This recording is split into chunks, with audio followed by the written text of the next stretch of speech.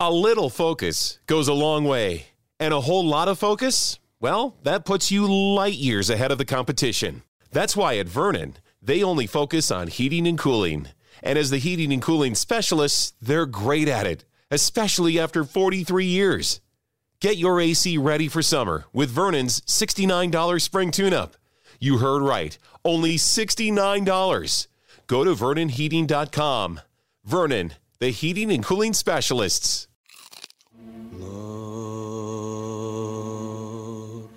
أول شي بحس الواحد بخضة وكأنها نار ولعت في حلقه. حبك نار.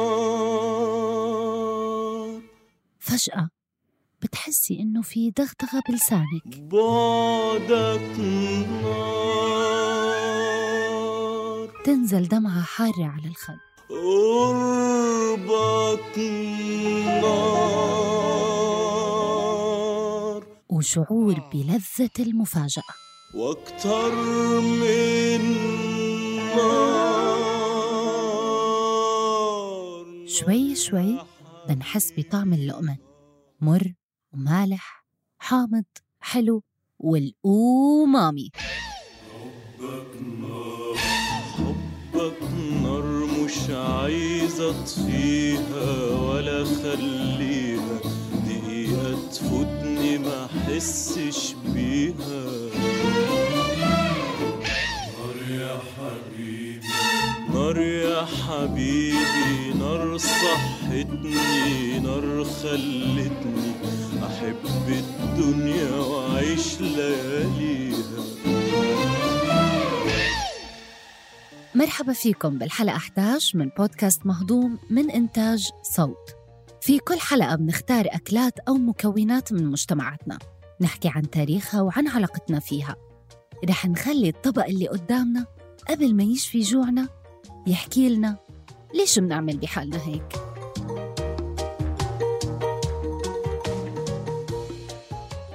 هاي الحلقة من مهضوم بعنوان الألم اللذيذ.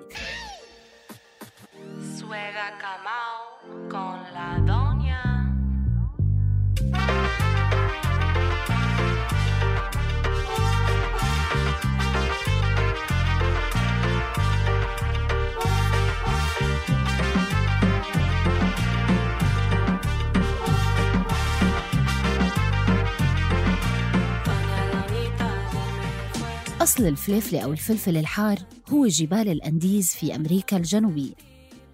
هاي الثمرة اللي بتقرب للباذنجان من أوائل النباتات المزروعة في القارة الأمريكية، وسكان القارة بيزرعوها من حوالي 4000 سنة. قبل وصول كريستوفر كولومبوس كانت الفليفلة تلعب دور مهم في الأساطير والميثولوجيا وتقاليد فنون الطبخ الأصلانية، حتى إنها كانت تستخدم كعملة في بعض دول أمريكا الجنوبية لغاية القرن 18. في سنة 1492 لما كريستوفر كولومبوس اتجه نحو الغرب، كان بطبيعته بدور على طريقة يستولي فيها على ثروات عواصم البهارات في الشرق. كان تحديداً حاطط عينه أو دحش منخاره بالفلفل الأسود اللي بذوره المدورة كانت مستخدمة بكثرة في شرق آسيا. لما وصل على سواحل ما يعرف اليوم بالأمريكتين، لقى كولومبوس نبتة تانية إلها تأثير مشابه للذة الفلفل اللي كان بباله.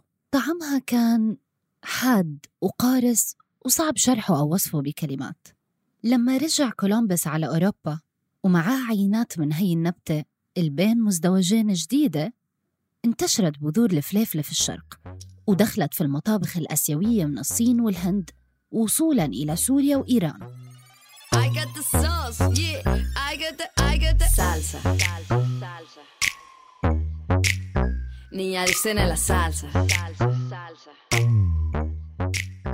وما فينا نحكي عن كريستوفر كولومبوس هالأيام بدون ما نشير إلى أنه في حوالي 20 تمثال إله أزيلوا في مدن مختلفة في الولايات المتحدة الأمريكية بعد المظاهرات اللي اندلعت بسبب مقتل جورج فلويد على الشارع تحت ركبة شرطي أبيض. كولومبوس اللي كان يتمجد باعتباره مكتشف العالم الجديد، إجا الوقت لإعادة النظر بتاريخه.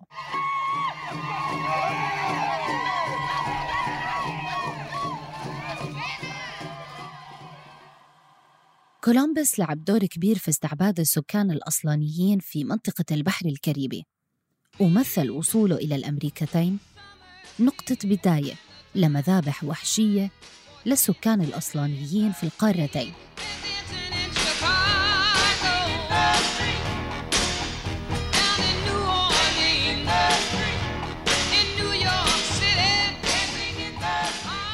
الأكل ما بيعرف حدود افتعالها البشر.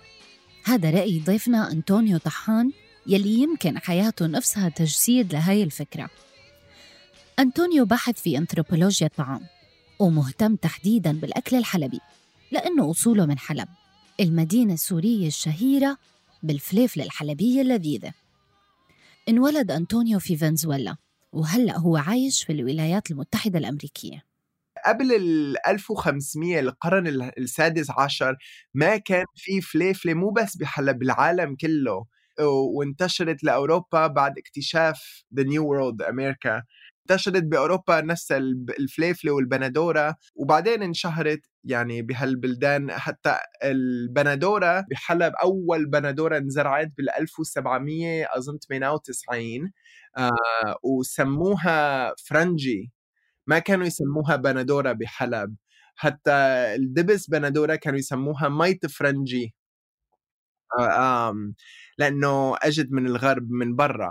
ومثل المكونات مثل الفليفلة والبندورة لما انتقلت على أوروبا، الأكل كمان ما له حدود، يعني كل هو تراكم حضارات.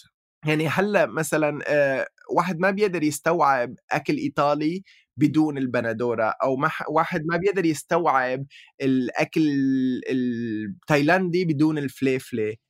وعلى قد ما الأكل ممكن يجمع ناس ويمحي حدود بينهم، على قد ما الفليفلة ممكن تفرقهم. ممكن فعلاً يكون الناس نوعين، نوع بيحب الحار ونوع تاني بيتجنب قدر الإمكان.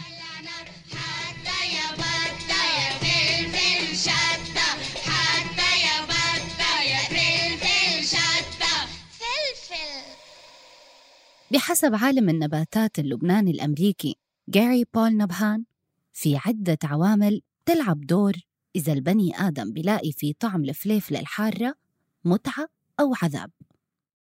بيقول جاري إنه الجينات والبيئة والثقافة وحتى التجارب الشخصية كلها عوامل بتشكل مفاهيمنا الشخصية جداً عن اللذة أو الألم وما بينهما. شغلة تفاجأت منها إنه نحن الإنسان الوحيد اللي بحب الحد. يعني حيوانات ما بيأكلوا. عملوا بحث إنه حاولوا يطعموا الحد للحيوانات، بيأكلوه بس ما بحبوه. إذا في غير أكل بيفضلوا الأكل التاني. نحن منحبه لأنه فعلاً بضيف نكهة معينة بشهي، وأنا بالنسبة لي هي طيبة كتير، فعشان هيك أنا بحبها. المادة الكيميائية القلوية أو البيز اللي بتعطي الفليفلة طعمها الحد الحراق اسمها كابسيسين، وبتكون موجودة في الغشاء الناعم يلي بيثبت البذور على الجدار الداخلي في داخل حبة الفليفلة. والكابسيسين فيها على الأقل 5 مكونات بتسبب إحساسات مختلفة بالحرارة. مثلاً 3 منهم بيعطوا شعور بالحرقة في الحلق، و2 بيتركوا شعور بالتخدير في اللسان. الشعور بالألم اللي بيسببه أكل الفليفلة بيحث المخ على إفراز الإندورفينات يلي بتعطي شعور بالمتعة. وإذا الشخص تعود على الفليفلة الحرة خاصة من هو صغير، بيدمن على طعمها وما بيستطعم بالأكل من دونها. شفيفة حلوة بس بتعود.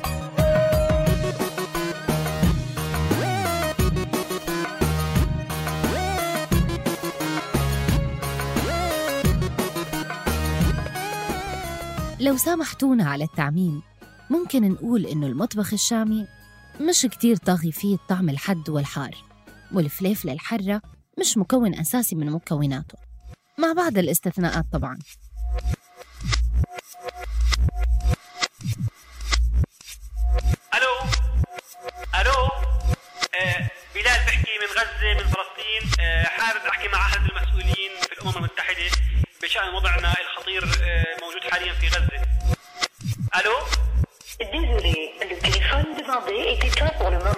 Veuillez rappeler ultérieurement. الهاتف المطلوب مغلق حاليا. الرجاء الاتصال لاحقا. صعب نهضم حلقة من مهضوم تحكي عن الفليفلة والحر والشطة من دون ما نبعت سلام لأهلنا في غزة اللي مطبخهم له خصوصية في المطبخ الفلسطيني. في كتابهم The Gaza Kitchen أو مطبخ غزة تذكر ليلى الحداد وماجي شميت إنه عادة تضاف عين جرادة أو بذور الشبت والفليفلة الحرة لكتير من الأطباق الفلسطينية المشتركة. ليلى وماجي بيشرحوا إنه الفليفلة الحرة بتضيف الطعم والقيمة الغذائية في مدينة عايشة تحت الحصار من سنة 2007. فالفليفلة ما بتحتاج مي كتير ومحصولها كويس وبنفس الوقت غنية بالفيتامينات. وللأسف في حالة غزة ما قدر الأكل يتجاوز الحصار والحدود القاسية يلي فرضها المحتل على المدينة الفلسطينية الساحلية. فضل المطبخ الغزاوي خصوصيات بتميزه عن المطبخ الفلسطيني بشكل عام، وأحد أهم هاي الميزات هي المتعة بالألم الحار.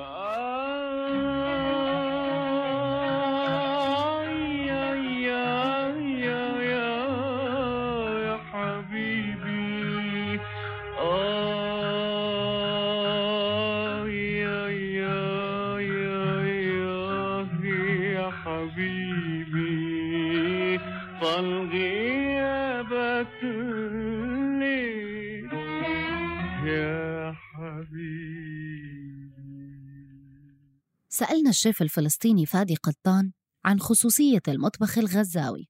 أكيد المطبخ اللي شمال فلسطين هو أقل حار بشكل عام إذا ما نحكي عاميات.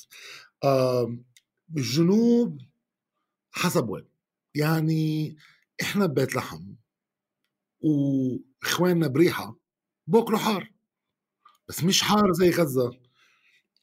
بيختلف إيش هون؟ بيختلف مرات طريقة صناعة الحار. يعني غزة مشهورة بشطة غزة. إحنا بالعائلة مثلا كان أنا مرت خالي من غزة، الله يرحم إمها إم خضر كانت تسوي شطة أيام ما كانت غزة لسه في اتصال بيننا وبين الضفة وغزة. كنا نستنى لما مرت خالي تروح على غزة مشان ترجع حاملة شطة إمها. الشيف فادي بيقول إنه الشطة الغزاوية تختلف عن الشطة الفلسطينية.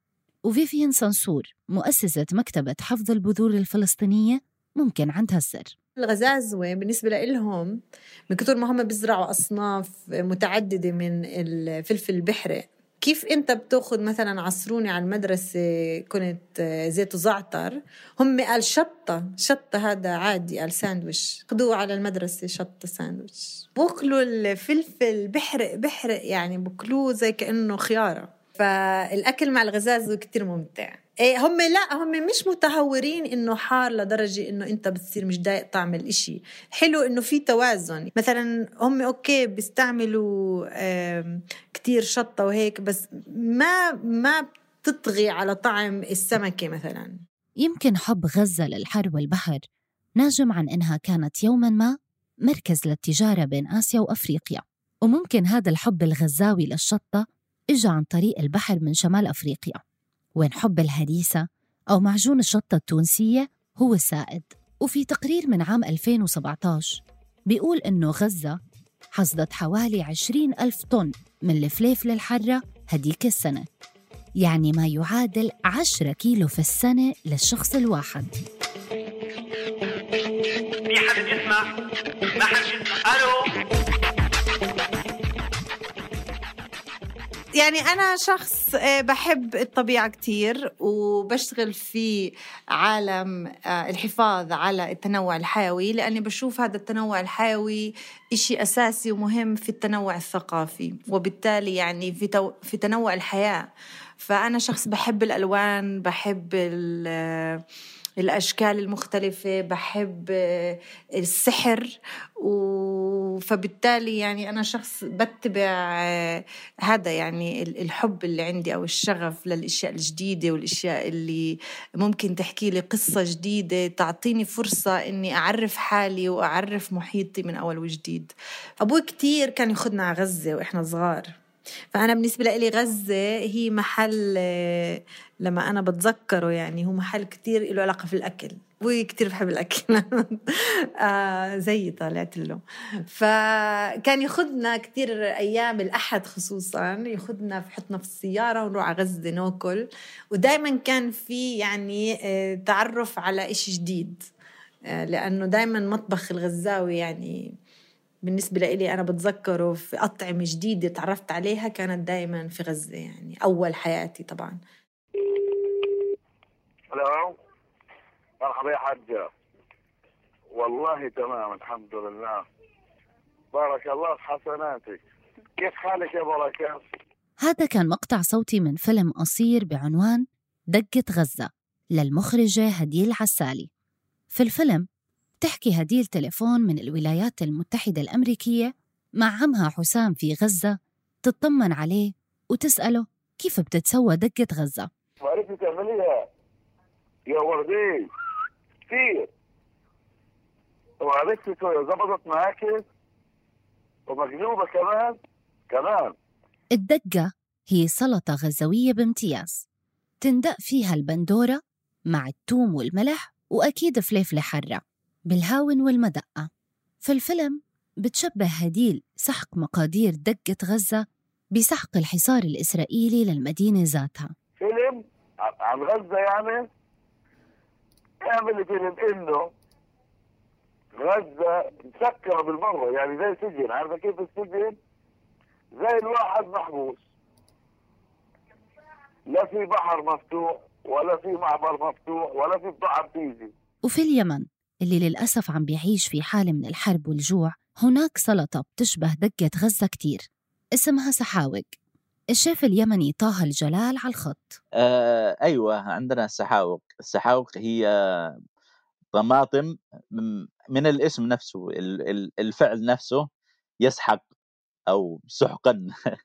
لما واحد يأخذ شيء ويحطه ما بين حجرين بعدين يقعد يعني يجلس يسحوق فيه، فهو السحاوق نفسها عبارة عن طماطم مع ملح وكمون وبسباس أو فلفل أخضر، بتنعمل مع تتاكل مع الفحسة، مع الرز، مع المندي، مع كل شيء تقريبا ما عدا الحلويات يعني.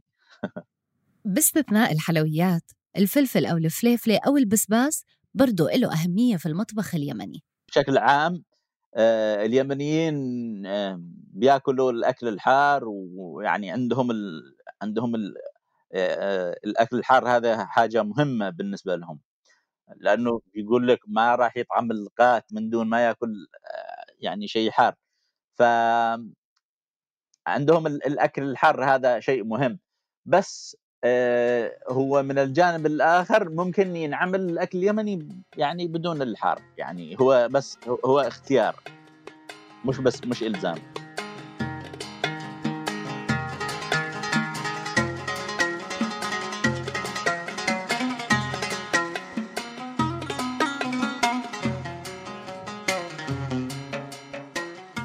قدرة تحمل الألم والحر مسألة نسبية جداً وشخصية جداً. عشان هيك لما تسأل حدا إذا الأكل بيحرق ممكن يكون السؤال عقيم. وسواء كنتم من محبي الحر أو من اللي بيفضلوا يتجنبوه تماماً، السر في طبخ الأكلات الحرة إنه الطعم يضيف شعور من اللذة والمغامرة والمتعة، وبنفس الوقت ما يطغى على الطبق طعم النار.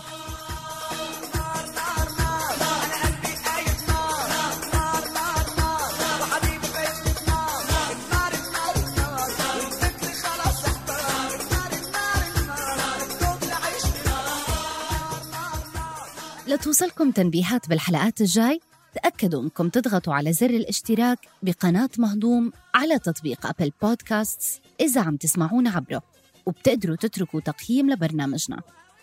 هاي الحلقة كانت بحث جيدة حمام، كتابة سيرين حسني، تحرير رنا داوود، ومونتاج تيسير قباني. النشر والتواصل مرام النبالي وجنى قزاز، وكنت معكم في التقديم أنا ابتهال بختي. مهضوم من إنتاج صوت.